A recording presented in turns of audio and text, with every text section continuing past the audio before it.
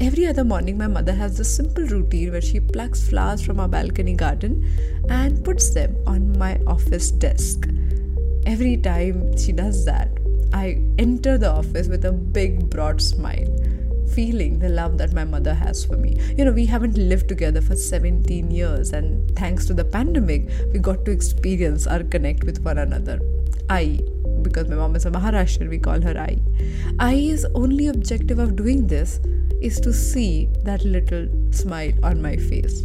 I'm sure there are people in your life who do that. Sometimes strangers do that. But we forget about all of it when we start questioning our lives, questioning our self-worth, questioning whether things are going correct or not. On today's journaling episode of the Daily Mental Fitbit podcast, let's talk about acknowledging these little things that people do for you.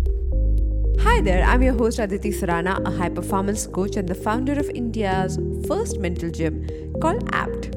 I welcome you to Daily Mental Fitbit, a podcast where you learn simple, practical, effective tools and hacks to be mentally and emotionally fit. Someone said the other day that the world runs on two currencies, money of course being the primary one, but the second one is validation. All of us have this innate need to be seen, to be accepted, to be loved, to belong to someone.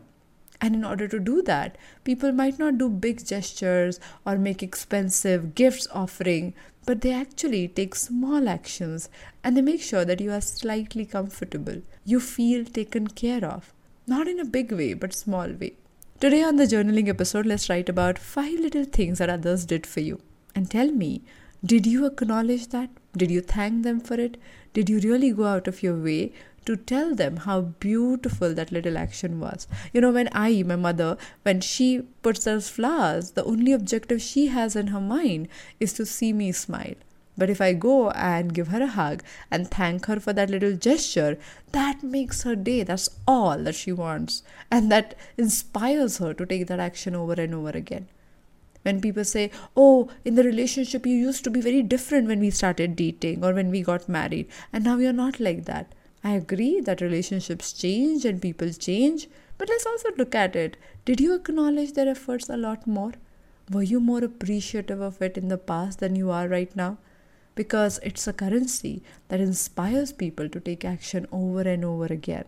So if you do not thank, if you do not genuinely smile, if you do not nod, if you do not share how the little effort added value to your day, to your amazing morning or whatever that is, then they don't feel inspired to do it over and over again.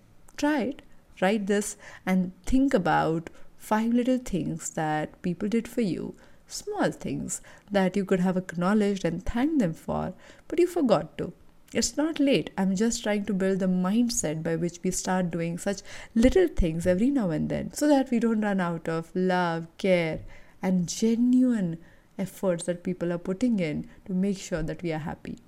More such conversations on Daily Mental Fitbit to claim your mental fitness right away. Thank you so much for joining me today on Daily Mental Fitbit. If you think you want to take your journey with your mental fitness to the next level, then check out India's first mental gym called APT. The website is aptmentalgym.com. I'll see you tomorrow with one more episode.